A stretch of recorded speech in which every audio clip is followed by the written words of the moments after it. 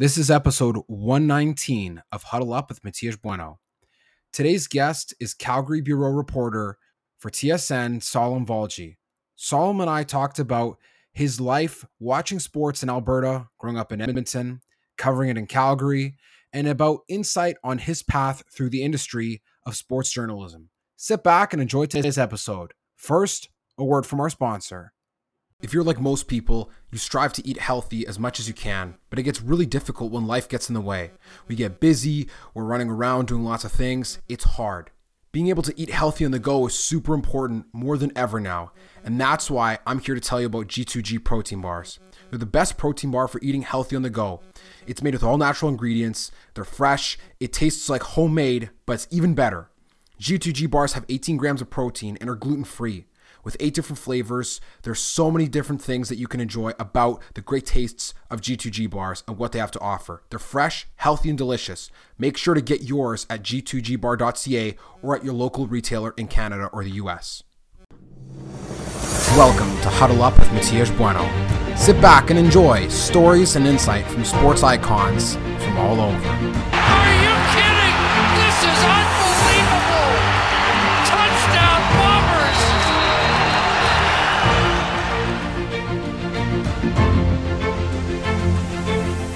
Welcome to Huddle Up with Matias Bueno.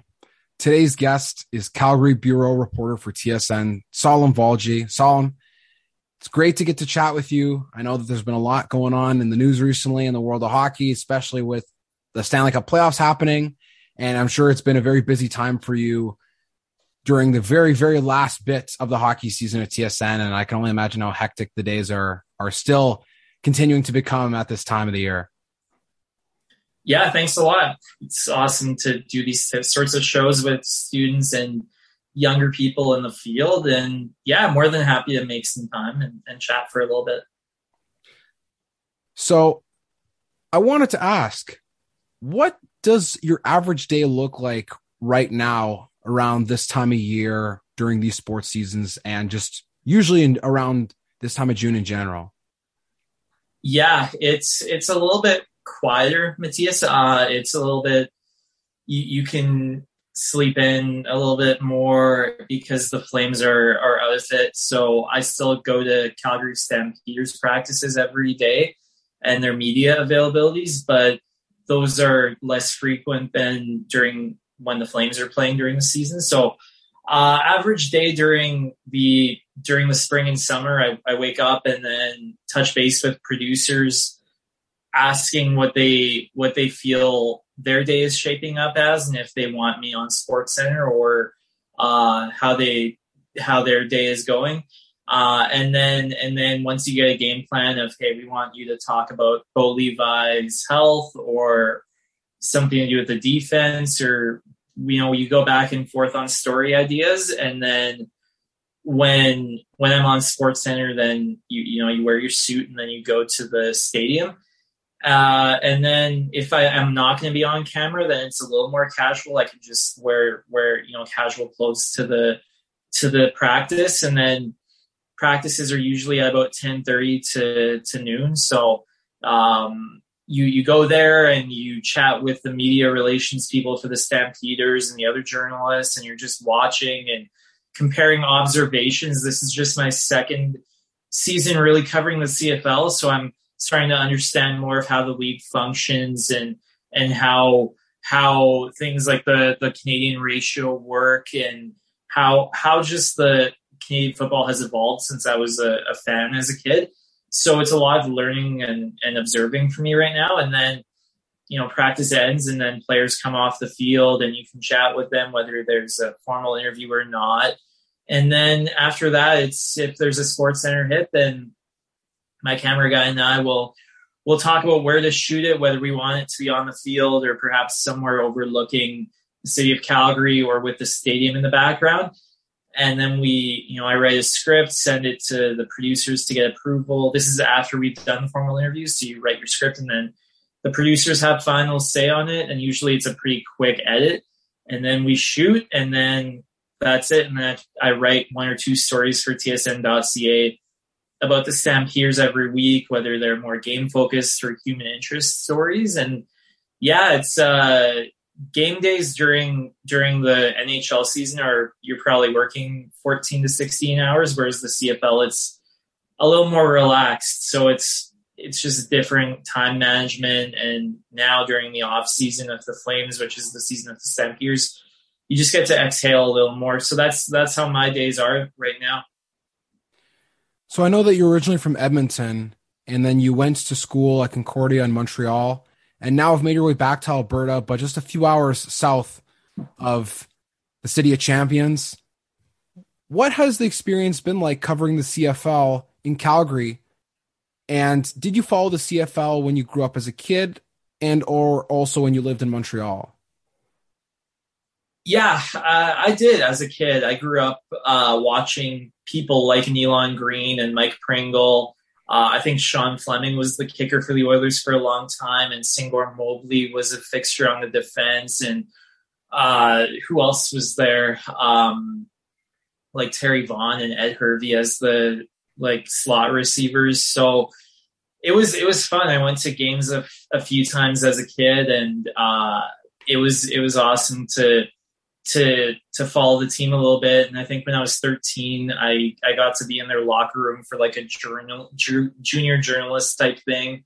So that was really cool. Danny Machocha was the head coach at the time. And so that was my experience with the CFL. And then living in Montreal, I lived really close to Stade Percival Molson. So it was a block away from me initially. So I would hear the flyover, and I would hear the crowd noise from my apartment. And so that was really cool. And I got to know the Alouettes organization a little bit because I worked at McGill University, and McGill shares the facilities with the Alouettes.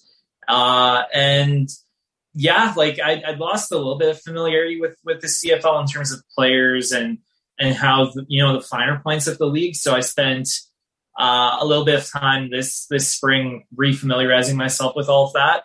And the CFL is really different. It's a lot of the athletes just come from really different backgrounds, and they're a lot of fun to get to know as people. They're different than hockey players. So, a few of them live not far from me. A couple live in the building I live in. So you get to know them a little more personally in the elevator or things like that. So it's been really cool and fun from that standpoint.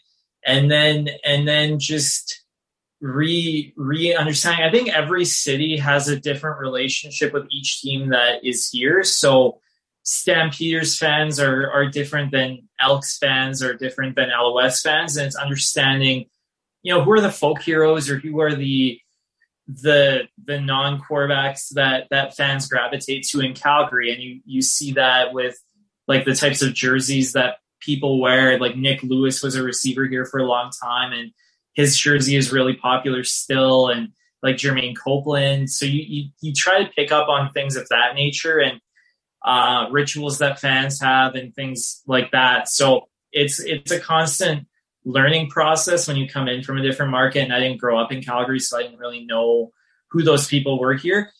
And then beyond that, just getting to know the players and the staff and building up a trust with the coach. And it's been great so far, but it's my second season. Last season, it was all by Zoom, and we weren't allowed to be in the same room as players. So it's a process that you're learning with, but this season has been a huge leap because we're able to get that much more access and get to know everyone in the organization more than last season.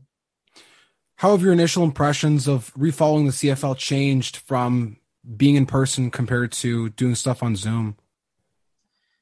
I think you just appreciate everything that goes into an organization, whether it's understanding practice, watching it from the field level, and you see how hard guys are running on simple passing drills, or looking at coaches and how they're going over the finer details of punting with the punter. You see that stuff in a way that you just didn't when we were allowed to watch practice on the field level now, whereas last year was from the press box. So you pick up on things that you just didn't see when you're that far away. As well as the communication, that's a big one. You get to see things such as how's the quarterback react if the receiver makes a drop during practice, or how's the defense celebrate when they pick off the quarterback, things like that. So you understand from field level a lot more than say if than before or through Zoom. And then just again the relationships and building that trust and not camaraderie but communication with the players. And they see you every day, and they I've talked with them, they're pretty laid back on the sidelines, so they're like, you're talking about golf courses that you're going to the next day or things like that. So it's a lot more casual of a vibe. And ultimately, I think they understand what we are supposed to do. We have a job. We are supposed to ask hard-hitting questions if they go off to an 0-2 start, or if a player mishandles the punt on a potential game-changing drive. Like, we have to do that, but I think the players appreciate that that's a part of the job. And it's crazy how much can change when you're face-to-face with someone compared to talking through Zoom. So it's just things of that element that are different. And I think it results in richer coverage and more stories and more eyeballs on the team and more ticket sales and more money. So it's a win-win for everyone involved. I know that the season has only gone through 2 regular season weeks, plus a little bit of the preseason.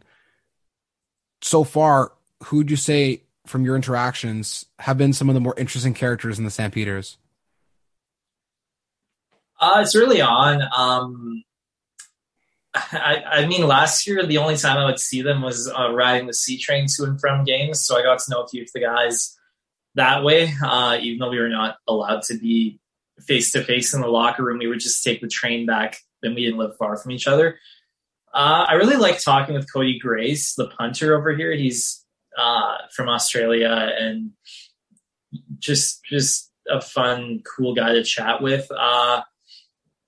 Who else? I ran into Jake Mayer, the quarterback at a grocery store a couple of days ago, and little things like that. And even the quarterback, Will Levi Mitchell, just getting to understand what the mindset is of someone that's very accomplished in their field and is constantly working to get better and is the undisputed leader of the team and is probably the best quarterback in franchise history. So I'd say those guys, it's early on, but those guys stand out. Derek Wigan is fun to chat with. He's a defensive lineman.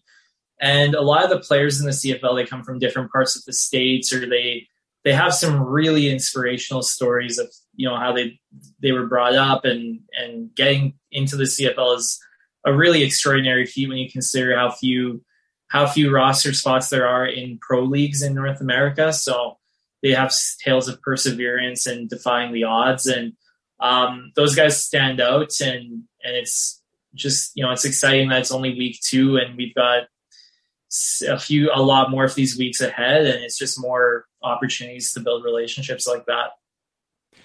So I got to ask now, what were your thoughts on the Stampeders' efforts on Saturday night against Hamilton Tiger Cats? It was fun to watch. It reminds me just a little bit of the Tampa Bay Lightning, where you have some organizations that possess a championship DNA, and the words about the Lightning is that they might be down 4-0 with 10 minutes to go in the third period, but they're the Lightning. They can flip a switch. That they've done this before and they'll do it again, and nothing phases them. And seeing the Stampeders rally like that, it reminded me a lot of the Lightning, where there's some organizations that just have that leadership from top down that you can never count them out, because they've been there, they've done that, they've won, and they have a really good process, and they work to rebuild every year. So it reminded me of that. Bo Levi looked really great. He had a really tough opening stretch there, but the variety of targets too, like Richie Sindani had a couple of big catches late in the fourth quarter to extend drives. And then you have such depth with Kamar Jordan and Reggie Begelton. And the fact that they didn't really have a run game after their running backs like Kadeem Carey got hurt, and then Peyton Hills, I believe, is his backup. He got injured. And Charlie Power, credit to him for coming back from an Achilles injury, but he's not a burner. Like he's not a quick guy. He's more of a blocking running back. So you might not be able to use him for those explosive plays that you're looking for, but like good on them. Holy, like it was an impressive performance by a team that was counted out by a lot of people at the opening half. And good for Bo. You see how he's evolved a little bit in the number of targets he has and how spread out things are. Like you have Reggie Begelton and Kamar Jordan. You could pretty easily chuck the ball to those guys 80 or 90% of the time, and they can make catches in tight double coverage, and they can prove worthy of getting 80% of the targets. But again, Sindani getting the ball, Luther Hakunavanu, like Mitchell is spreading the ball out, and it goes to show that this Stamps team is so deep, and they're not just relying on a handful of players on offense. So that's fun and exciting, and they just have a championship DNA that other teams, I think, aspire to attain. And it's going to be very exciting this weekend as we're recording right now on Monday, the 20th, that the Elks and Stamps will meet in the regular season for the first time. What are your thoughts on how the Stampeders will be able to handle Edmonton this weekend? I mean, I think on paper, Matisse, it looks like a little one-sided, right? You have Edmonton that got really blown out versus BC in week 1 and looked better versus Saskatchewan. But I think what might make it closer is just that Calgary is very banged up right now. They've had a couple of injuries in their secondary. Trey Roberson might have a shoulder issue. You have the running back, Kadeem Carey, might not. We don't know their statuses yet, but he's got something with his ankle. So what might ultimately tilt the tide a little bit, I think Calgary's still going to win, but it gives Edmonton a little hope when two key contributors for the Stampeders might not be 100% if they play at all. And I think it'll be a lot of fun. It'll be a great atmosphere at McMahon where you have this nice rivalry, and Calgary, I think, hasn't necessarily gotten the love from pundits even in the preseason that you'd think. Like they have a really strong organization from top to bottom, but just really deep as well. So I think it'll be Calgary in a blowout, but the injury factor means Edmonton might have a little bit of room to wiggle and potentially make it interesting. But I mean, on paper, it just looks like Calgary is the better team and has executed far better than Edmonton has this season. Growing up, what was your favorite sport to follow? I liked reading a lot of books about just how teams were built and made and stuff. I think hockey growing up for sure, just being in Edmonton and buying tickets and having that consume my childhood. But, even as a kid or teenager, it's just really interesting to me how rosters are built and constructed. So that was always really cool to me, but I probably followed hockey more than anything. And,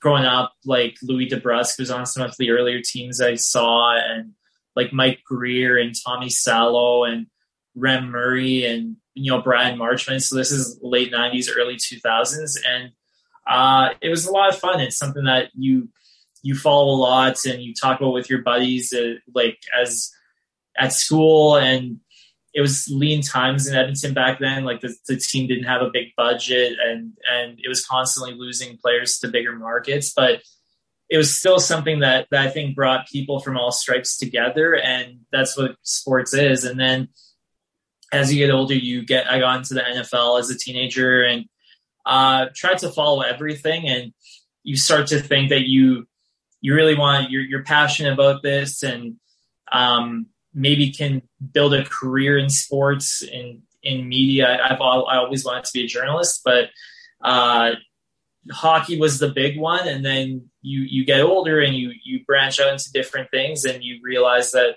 there's a lot more sports out there in addition to hockey. That must have been quite some time following the Oilers during the time that you were a teenager. I mean, it wouldn't have been too far away from when they went to the Stanley Cup final against the Carolina Hurricanes. That was one of the most iconic teams that I think the Oilers fans have seen in recent years. And the way in which they got there is still quite memorable, despite the fact they didn't win the Stanley Cup.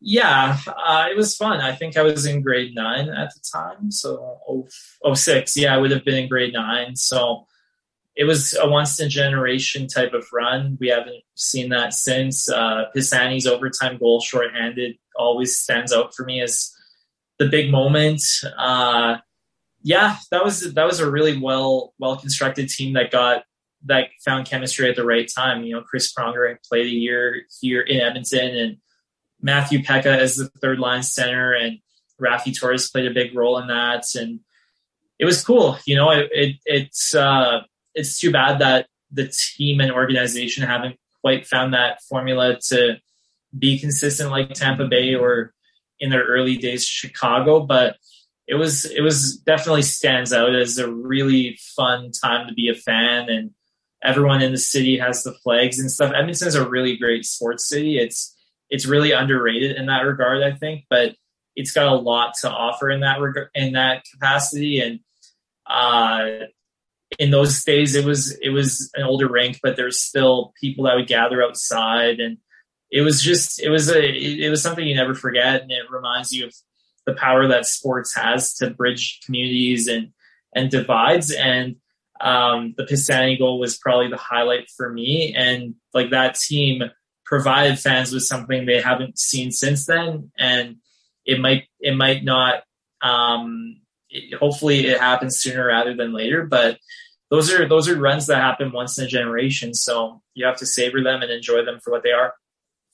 You mentioned that you knew you wanted to be a journalist from the time that you were young, and now you've been working with TSN just for a few years as the bureau reporter in Calgary. So I got to ask, what was it that made you want to be a journalist? I don't know, Matthias. I think I was just really, really a good writer growing up, and I think it was just something I was wired to do early on. I maybe when I was a kid, I was thinking more news and politics, and then developed a passion for hockey and the Edmonton Oilers, and then that made me think, okay, I could do this about sports. And then still it's a tough field to break into and a tough field to maintain a career in. So I was initially in school to become a high school teacher at university because I just didn't know if I would be able to accomplish my dream, and you want to have a backup plan and be safe. And then, you know, you meet people along the way that help guide you and shift you in the right direction. And my plan was always to give sports journalism an honest 1,000% of my effort until the day I turned 30. So that's coming up in August in a few weeks here. So that was always my plan, even through university. That was always the day I was going to have an honest conversation with myself about where to go from here. But yeah, just as a kid growing up, and then you evolve as a human being. You meet different people that convince you, hey, you live once, so you should go for this if you're really passionate about it.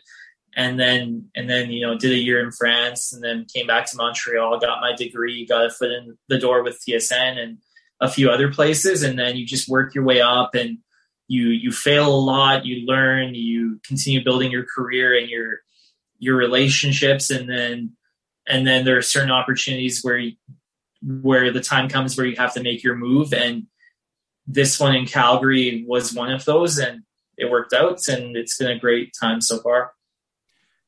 A lot of people who are working in this industry know that TSN, as they're known as Canada's sports leader, it would be considered a dream job for many. So how do you reflect on the position that you're in at such an incredibly young age? And what are some of the challenges that come with being in this position?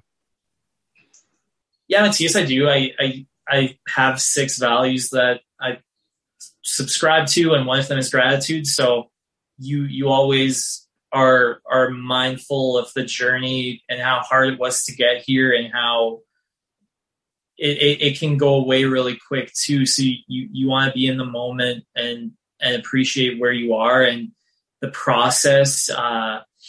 It's fun. It's a dream job. It requires a lot of hard work, even when you make it. I'm going to be doing vocal exercises and tongue exercises right after our interview. And that's because, you know, you constantly want to be making sure your skills are up to date and you're trying to move forward and improve incrementally every day.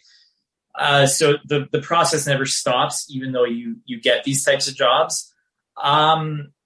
Challenges, there are lots. I think the big one, your life does change when you get this type of role. You're no longer quite as anonymous. People recognize you in the street or in the restaurants or wherever you are. So you have to be really aware of that. I am the public representative of TSN in Calgary, the only one. So you're representing a network, and you want to be doing so with class and with grace and with a certain level of professionalism. And whether that's at a restaurant or out in the park or anywhere, you have to be really mindful of that. And it does take a little bit of time to get used to that.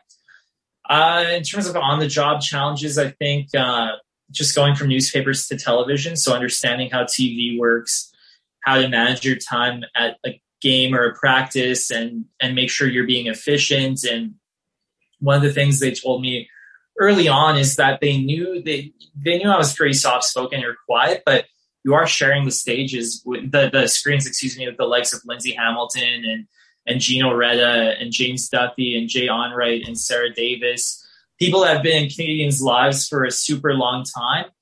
And they said, like, bring a little bit more energy to your TV stuff. Just so it's then a question of making sure you're talking naturally, but bringing that extra 10 or 20% energy that'll come across on the screen.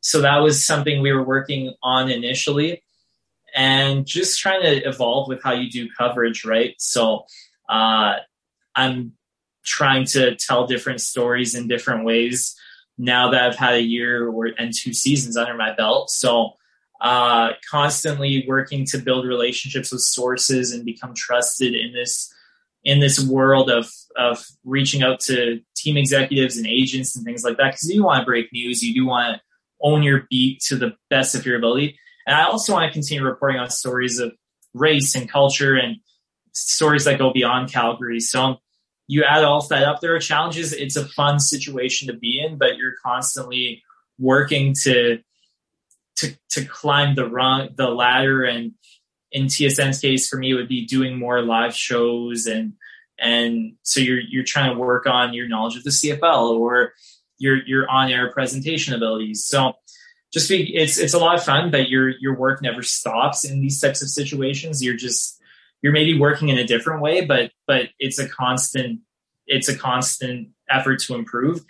And you just have to remain grateful that you are in a position that, like you said, Matthias, a lot of people want to be in. And it's something that I take really seriously. And if I can help other people get a little closer to achieving that, then that's important to me. And it's good to do. So yeah, you add all that up and it's enjoyable, but you're always keeping your foot on the gas pedal for trying to get better. One thing that I've heard people say before is, well, when you get a dream job, then what do you do from there? Or it seems a bit underwhelming.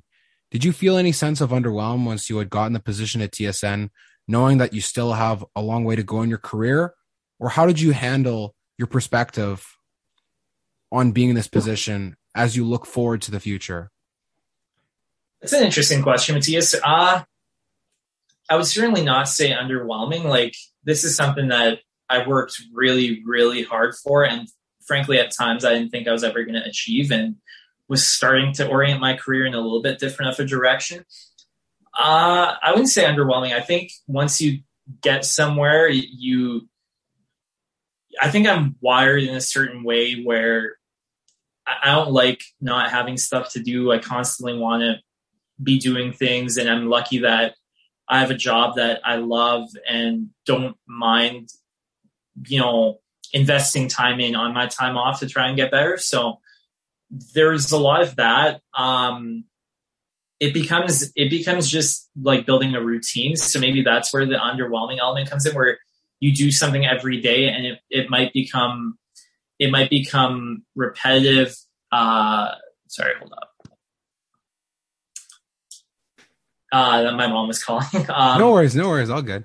So it's not underwhelming. It becomes routine, and maybe the days blend in a little bit, but I think it's something that becomes normal, and then you are able to build off of that. So it maybe loses a little bit of the novelty, but the good part is that because you're doing something every day, and TSN has all sorts of ways that people can get better and evolve. We have broadcasts that we have the broadcast rights to, so there's opportunities to work on those, and so it's not really underwhelming. It becomes a routine, and then from that routine you just try and get better every day, and just make sure that, again, you're reminding yourself how lucky you are to be in this position, how you earned it.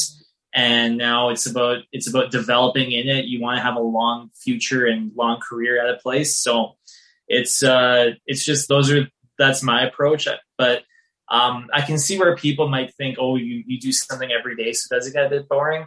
To me, not really, because every day is new, every day is exciting. There are challenges, there are opportunities to tell different stories, and when you're working on a beat and when you're getting to know teams and organizations, you can do that maybe on a deeper level than you would otherwise. So it's every day is an adventure, and it might become a little bit routine, but you're definitely grateful to be in the spot you're in, and you just try and, again, incrementally get better every day.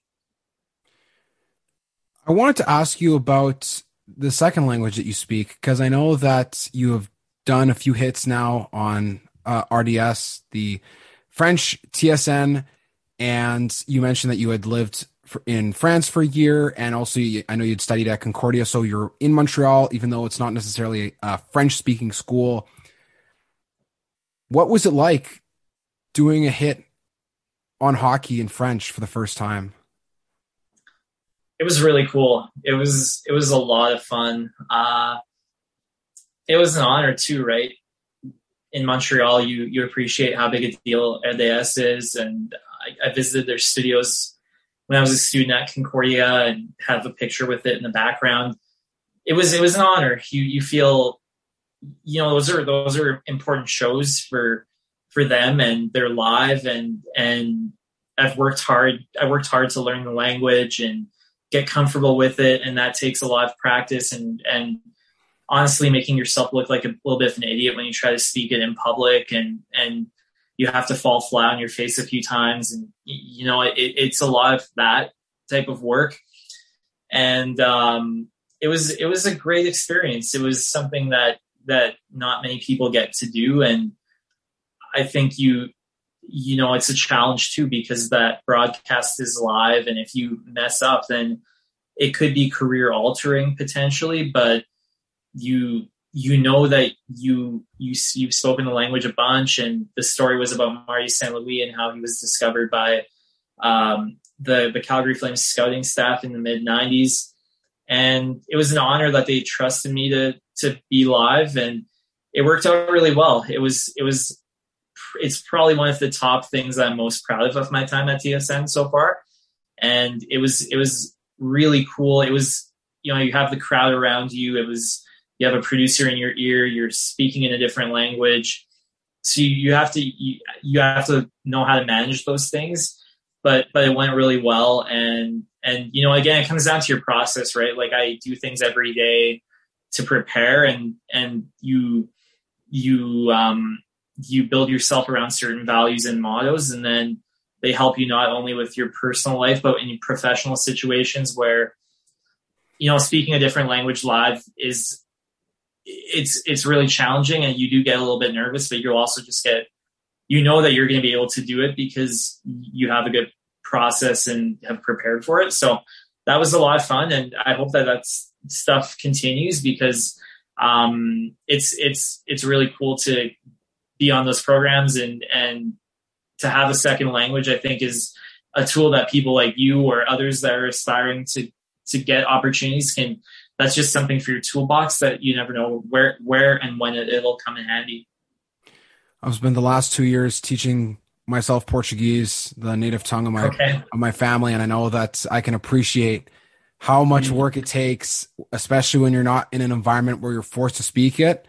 to be able to speak it at a professional level, especially live on television about hockey and Martin St. Louis, no less, for RDS in front of a national audience, especially those watching in the province of Quebec. So that's why I wanted to ask you about, because I know that it takes a lot of work. And when you consider the importance of the topic, it's there's a lot of weight there for sure. Yeah. And it's just something, you invest 10 or 15 minutes a day. I practice French stand-ups a few times a week here too. So you know that you are able to improve and sort of exercise that muscle, even when not speaking it in public every day.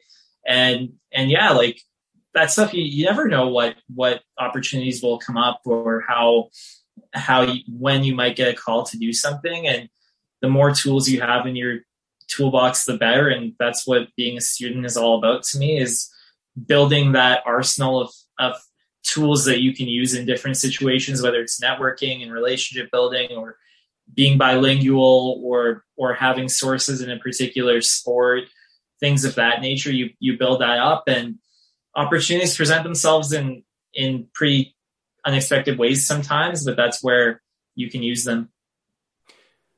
I'd seen a picture that had circulated on social media of you being able to watch SportsCenter with a very distinguished guest in your life. You're watching with your grandfather a hit that you had done on TSN. I want you to talk about what moments like that means to you in retrospect to the work you've put in and to the importance of your family. Yeah, my grandpa's a great guy. And I think so for me, I grew up in a family that has a lot of doctors and scientists and people of that nature. And I had really just average grades growing up. So I think of what I've got 13 cousins, 12 cousins in the family. And so it's big. And I think if my family was being honest, I was probably the one, and I'm the second or third oldest too, but I was probably the one they worried about the most, because I had a little bit of a rebellious streak, didn't really get good grades, didn't really go to mosque. So I'm like, my parents and others in the family, I know were really worried about my path and where it would take me, just because I just wasn't inclined to do things that my other cousins were doing really well. And I think my grandpa probably worried the most. And taking off for a year to live in France doesn't really inspire a ton of confidence in people, but it worked out. And it's important to have people in your life that they maybe didn't quite understand my goals or what I was trying to do, but they were always very, in my corner with, okay, just, we were worrying, but you seem like you're very passionate about this, so we're going to let you do that. And it was fun. Like my grandpa's, I think, 92 years old, but he's still got a great memory. And we talk pretty frequently about different things, whether it's stories I did or, hockey or things like that. So it's a lot of fun. That was a really cool moment, getting to come back to Edmonton for the Battle of Alberta and hang out with him before one of the games. That was really, really neat. And I'm really grateful that he's gotten to see me in these types of roles. And, I think he exhaled a lot. He exhaled a lot when I got this job, because prior to that, I was, working lots of contracts and freelancing, and I was doing well, but it was an unstable life. And he is relieved that it's now a lot more grounded and stable. And to share that was really cool. And you get you like to think that his time worrying is over, and now he can focus his attention on other things. But yeah, that was the story. And it's a little bit tricky when you're doing something that maybe people in your family don't quite get, or you're a little bit different than the rest of your cousins, but it worked out. And diversity is great for all sorts of reasons. And maybe it moves the needle forward a little bit, where people see what you're doing and think, hey, I can do that. Or he did things a little bit unconventionally, so maybe I can follow suit. But it's been great so far. A nice family, and getting to share that moment with my grandpa was something that I'll never forget. And hopefully there's more to come on that front. I wanted to touch on that a little bit more. Being surrounded by a diverse community of friends, being from Winnipeg and having understood the stories of people who have very severe expectations, sometimes not as severe, but within families that move to Canada, or within the lives of people who are children of immigrants. You talked about how maybe difficult it was being one of the only of 12 or 13 cousins that wasn't trying to be a doctor or work in science. Did you ever feel alone at times? And how did you deal with that conflict, knowing that you maybe didn't really have a lot of people that understood what you were going through? Yeah, definitely. It's just a little bit, you have to figure things out for yourself a little bit.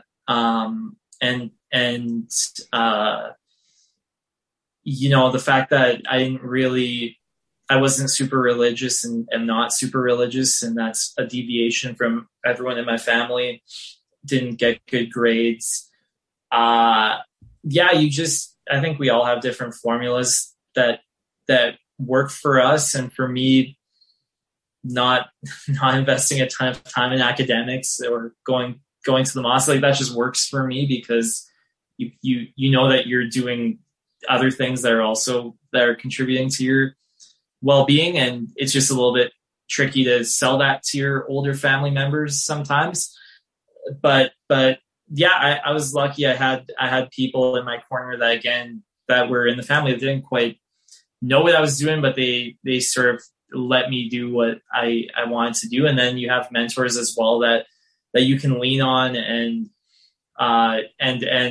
have honest conversations with. And sometimes those conversations are unlock certain things in your head that make you think about things from a different perspective and propel you to different places. So it was lonely at times, but it also means that you take more responsibility and you're invested in the journey in a little bit different of a way. And I think you just have to go about it and work hard. And I was lucky where I had a few really great and important mentors that really showed me the ropes, and I could be 1,000% myself with. And also just having family that even if they didn't get it, they were still in my corner. And yeah, it takes a team, I think, to do things. And in my case, it was a little bit challenging early on, but ultimately you have great people around you, and that's a big reason that you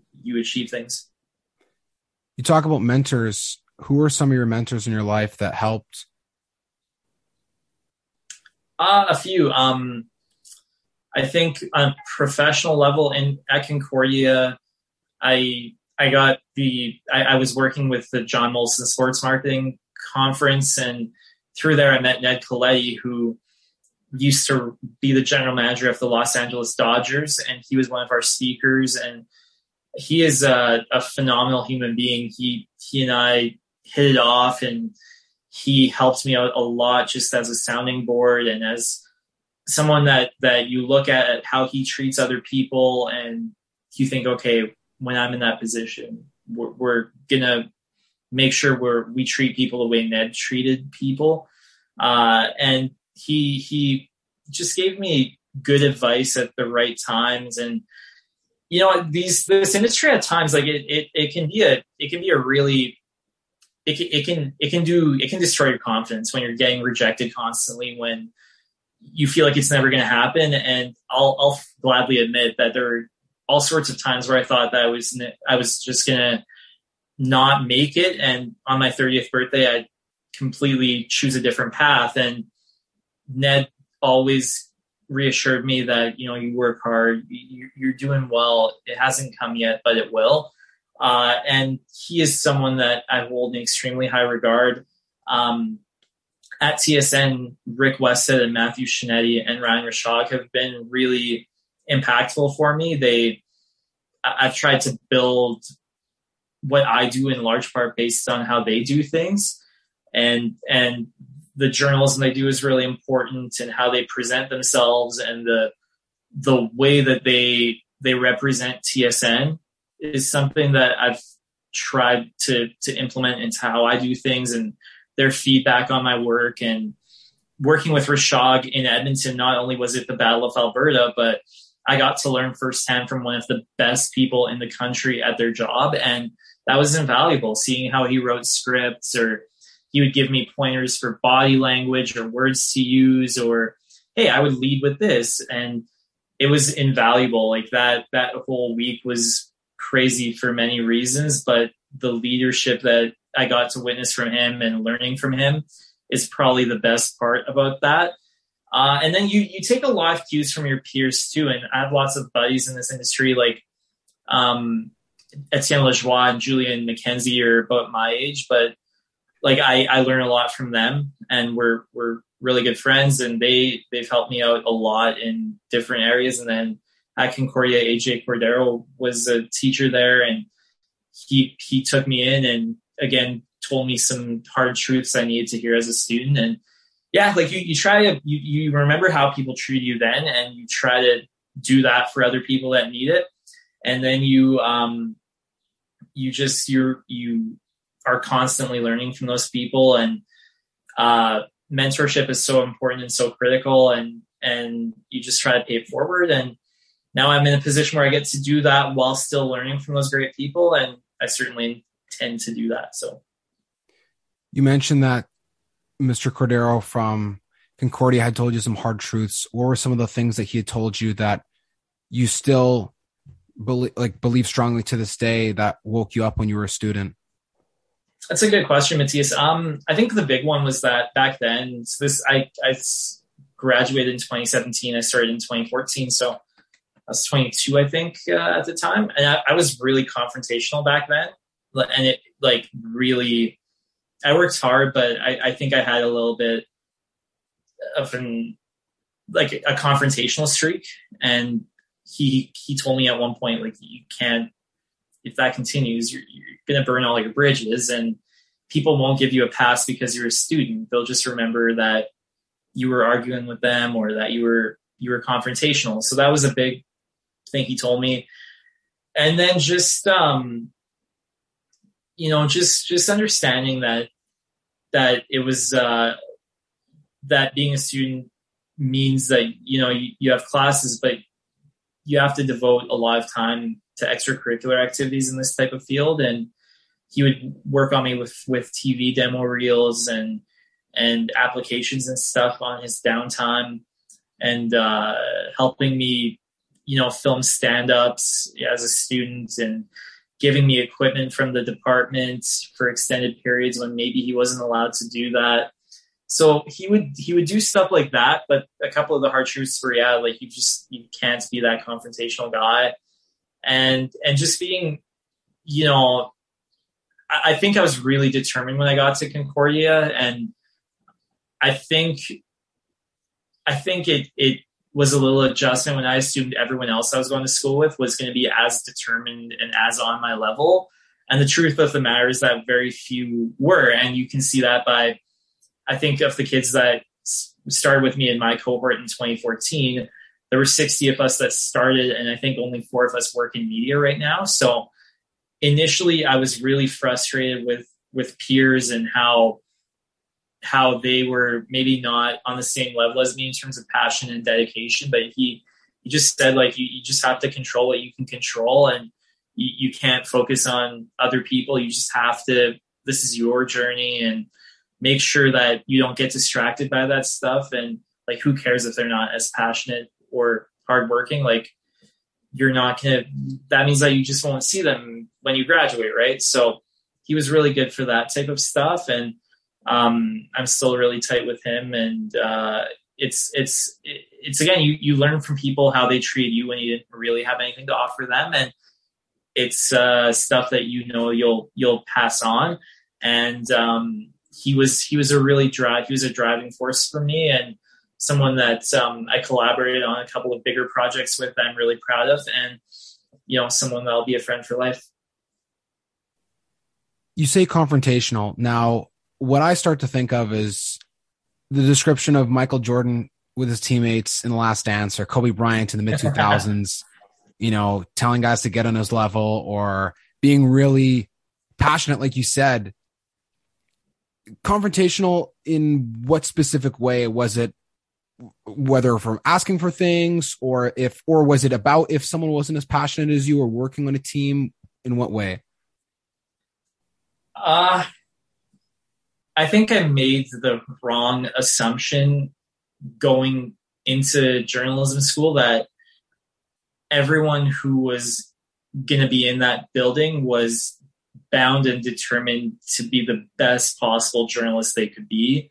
And they were all bound and determined to work for a big network, be it TSN or Sportsnet or CBC or CTV. Like, I assumed that we were all in the same boat of we're going to work our tails off and we're aiming for the absolute top. And you get to journalism school and you realize that people are in it for different reasons. Some of them look at journalism school as a path to a GPA that'll get them into graduate school, whether it's law or a master's degree. Others are there because they kind of like writing, but they don't know what their passion is, and journalism sounds a little bit cool. And it was an adjustment in first year, just not having a ton of peers, and you're still friends with people. You still go out for drinks, and you're still buddies with them. But it was a shock to realize that, okay, you're in the very slim minority of people that are truly all in with this field. It took me about 3 weeks to realize that. And I think it manifested itself in different ways, whether it's during group projects or, at times I would get jealous because I'd see people, partying on a Friday night, whereas I'm working a journalism job as a student, and you think, okay, shouldn't you be doing that? Like, aren't we kind of doing this all together? And yeah, it's a little bit tricky. And I think that's something that doesn't quite get talked about enough, is that in journalism school, the truth is there's not, I think the minority of people are the ones that really, truly want it, and the rest are in it for different reasons. And there's nothing wrong with that. But it was a little bit of a shock initially. And there were some pretty heated battles in that department I had with peers or professors or department heads. But, that's what being a student is, right? You learn that this formula is not going to be successful. And that's where people like AJ come in, because they very, very bluntly tell you that it's not going to be successful. And you just understand how to manage people, or how to deal with people, and how to manage your own self and the things that you can control. So honestly, it probably was a little bit similar to like Michael Jordan and his teammates, a little bit, just with like, just you have a certain competitiveness and fire in you, and you just hope that other people are at that level, but they're not. So you're trying to adjust everything. But overall, it was a great experience, even learning how to be in environments where not everyone shares that passion. And I keep in touch with a lot of people, and two of my closest friends are people that I had really heated conversations with back then, and we're really tight today. And they'll probably be at my wedding at some point. Like you learn how to navigate those complex situations, and it's just a learning process, right? So that's what being a student's great for all sorts of reasons, but one of them is that you get to fail and learn those hard truths in a really pressure-free environment. And you get to, there's no professional implications. You're not getting fired over anything. You just have to learn those lessons, and you get to apply them the next day, and there's no real harm done. So, did you ever get a chance to watch the This Is Sports Center clips with Stuart Scott trying to coach Kobe Bryant and Keyshawn Johnson on how to do press conferences as rookies? No, I haven't. I've seen a few of them. They've had a few really good ones over the years, but I've not. I'll look that up right now, actually, after I'm done. That'll be it. Yeah. The reason why I ask is because Stuart Scott sits him down at a table, and Keyshawn Johnson is a rookie on the Jets. He was drafted, I think, first overall, and Kobe Bryant obviously is was touted as a very good prospect. And he was kind of trying to coach them into having some fire under their bums and to be really confrontational and say, oh, don't say to him before the game, good luck, Mr. Jordan. Say, I'm going to take you to school, and get him really intense. Yeah. So when you talk about these moments of being like a Michael or a Kobe, it's interesting because even though people would look at sports journalism and think, well, people are very studious and like being nose deep in books and reading and sipping tea and they're very focused. Sometimes there are those people that are really intense, and then there's other people that are more laissez-faire, and to each their own, I guess. There's no right or wrong way to do it. But if you have a lot of passion and fire, then you got to appreciate that, because like you were saying that AJ was telling you, not a lot of people are going to be like that. And you can't really worry about what other people are doing. You only can just control what you're doing. And then the cream will rise to the top, as that old saying goes. Yeah. And the reality is that like in these fields, you need like you work hard to get to these points in your career. Like there's 9 of us that have my job at TSN right now. And like all of us worked our butts off to get to this point. All of us probably had times where we were buying groceries from the dollar store, or we were making very, very little money and sleeping on a couch, or in my case, an apartment that had cockroaches in it at one point.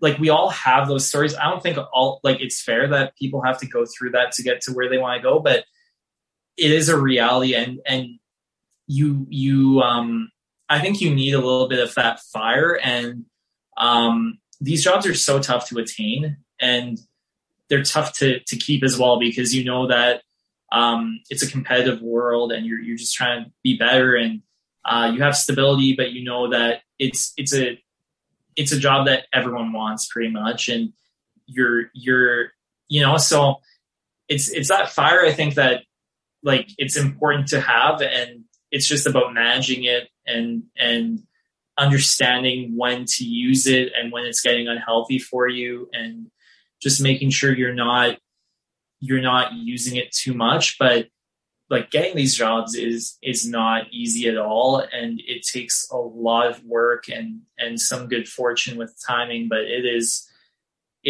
really tough. And I think you just have to, you need that fire, and I think it's good in most cases, but you have to turn that switch off. And I think, it's something that we all struggle with, like work-life balance, and when to not be too hard on yourself, and when to how to approach certain situations. But that fire, I think, is a big key to most people that get things that are unattainable or highly unattainable. Entering the industry, did you ever have an idea of a dream job or dream position? Not really. I think I initially figured I'd work as a writer or a newspaper person, and then at partway through, I was orienting myself for a career behind the scenes as a producer and pursuing more roles of that nature, producer / writer. And then this opportunity came up, and I got told that they wanted to interview me for the job, and I didn't have TV on my radar at that point. It was just not something that I was purposefully orienting myself towards, but TSN made it pretty clear they wanted me to at least interview for the job, and it went really well. And then they have a really strong history of training newspaper people like me to be on camera. So that wasn't an issue for them, my lack of TV experience. But I didn't really have a dream job. No, it was just, I figured I would be more a producer / writer, like work in television behind the scenes and for a newspaper like the New York Times or like an ESPN. But life had different plans, and you get opportunities at different times. And I like what I do now, where it's a nice mix of radio, TV, and writing. And TSN has a nice group of very experienced people that help you out in all of those things. So, but no, I mean, it definitely came as I wasn't marching towards the type of job I have now. I was definitely working really hard, but orienting my career in a little bit different of a direction. I see you got a lot of books on the shelf there. Do you read often? Yeah, try to a few times a week. What do we got here? I've got Rick Westhead, Finding Murph. There are a few pretty good ones here. I think I've read most of them. Phil Jackson, 11 Rings. That's a good one. This one is actually really important to me, The Mindful Athletes. It's by Michael Jordan's meditation teacher. And I think I read that. I saw that Jujhar Khaira, the NHL player, had read it, and he recommended it. So that's been really important. Never Split the Difference is about negotiation, and that's a good concept to have regardless of what you do. And Intangibles, which is about team chemistry. It focuses on baseball, but that's a really fascinating book. And again, anyone in any walk of life learning how to communicate or being a better teammate, that is an exceptional book. What else? The Power of Now is good. Like I've read them all. Ego is the Enemy. They're all great. So I'll probably have nothing going on early this evening. So I'll probably open one of them. And yeah, it's about, again, margins and just trying to do a little every day and build that up. And these books are a big part of that. Has reading always been a big part of the habits that you have daily? Not as much as now. I think now, I like reading, but now I make more of a purposeful effort to do it. I always loved reading sports books as a kid, but like more of the businessy sports books, like Moneyball I got when I was a kid. And like it was, I always read stuff as a kid, but now it's more purposeful and you try to learn something more, make more of an effort to learn something from the books. But yeah, it's important in getting different perspectives on how to approach things or learning new information or things that you can incorporate in your daily life. Yeah, that's something that is important and that I try to do as consistently as I can. Salim, we're getting towards the end of our time on today's episode. So I want to ask a few wrap-up questions to have a little bit more fun before we go. Yeah, for sure, Matthias. Favorite NHL player growing up? Sorry, could you repeat that? I didn't hear you. Oh, who is your favorite NHL player growing up? I don't really know if I had one, like maybe Jarome Iginla, because, again, he looks a little bit like me, power of representation. I remember realizing that as a kid. Wow, that's pretty cool. I had a superstition for a long time with the number 5, and Ladislav Schmid had that number in Edmonton. So yeah, I'd say those two. Like Paul Kariya too. I remember thinking as a kid, he looks a little bit different than all the other guys. So Kariya, Iginla, and Ladislav Schmid. What's your favorite movie? Good question. Probably Blood Diamond. It's got an incredible Leo DiCaprio's amazing in it. There's a nice little romance with the journalist, and it's about a really important topic, and just the acting in that movie is phenomenal. If you were to travel to any place in the world outside of Canada tomorrow, where would you go and why? Probably Uganda and Kenya, visit the family roots and where my parents and grandparents grew up, and see how that's evolved since they were last there. So that's on the bucket list, and it would be a nice family heritage moment. So Uganda and Kenya. What's been your favorite story that you've been able to tell so far with TSN? Good question. There've been a lot. The Marty St. Louis one, how he was found, and that was really cool to do. I really like the one I wrote about Milan Lucic as the Masterton nominee of last season. That was a lot of fun. Probably Shillington going to Africa with Johnny Oduya. That was a lot of fun to put together. So I'd say those 3 stand out. Most memorable game that you watched either on TV or live as a sports fan? As a sports fan, it's been a long time since I've been to a game live as a fan. I mean, probably Pisani, overtime winner. You never forget your feeling as a kid when you see that go in. Everyone thought that Edmonton was going to be eliminated, power play for Carolina in overtime in an elimination game, and Pisani steals the puck and picks the corner there. And I love Bob Cole's call on that too. So I would say Pisani. Who is your favorite sports broadcaster as a kid? Did I have one? As a kid, I really liked Harry Neal's voice. Just the cadence of it. As a kid, broadcaster. I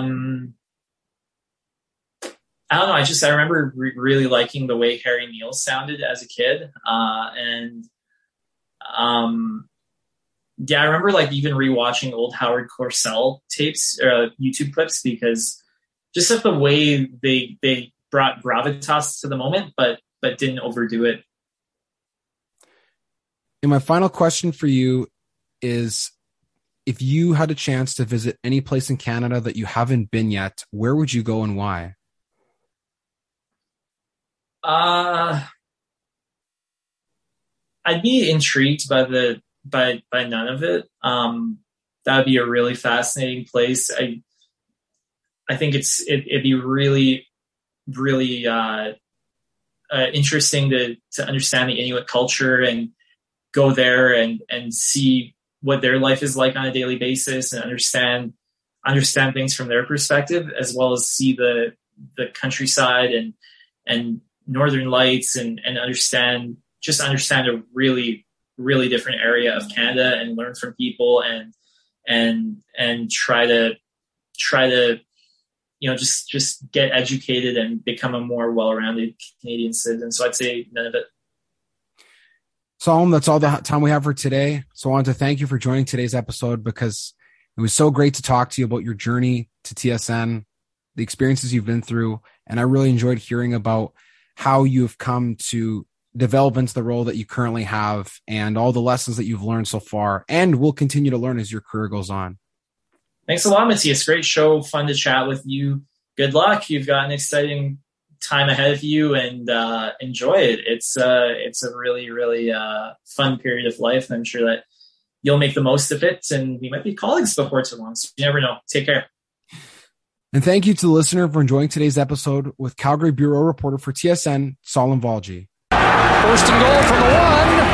Is this it? Stegall! Touchdown! Matt Stegall! Touchdown Regal! 138, and he's the all-time Canadian Football League touchdown king! Thanks for listening to today's episode of Huddle Up with Matias Bueno. Check out our social media pages for more at huddleup_MB. For full audio, head over to Spotify and Apple Podcasts. For full video, head over to YouTube at Huddle Up with Matias Bueno. Tune in next week for another great episode. See you next time.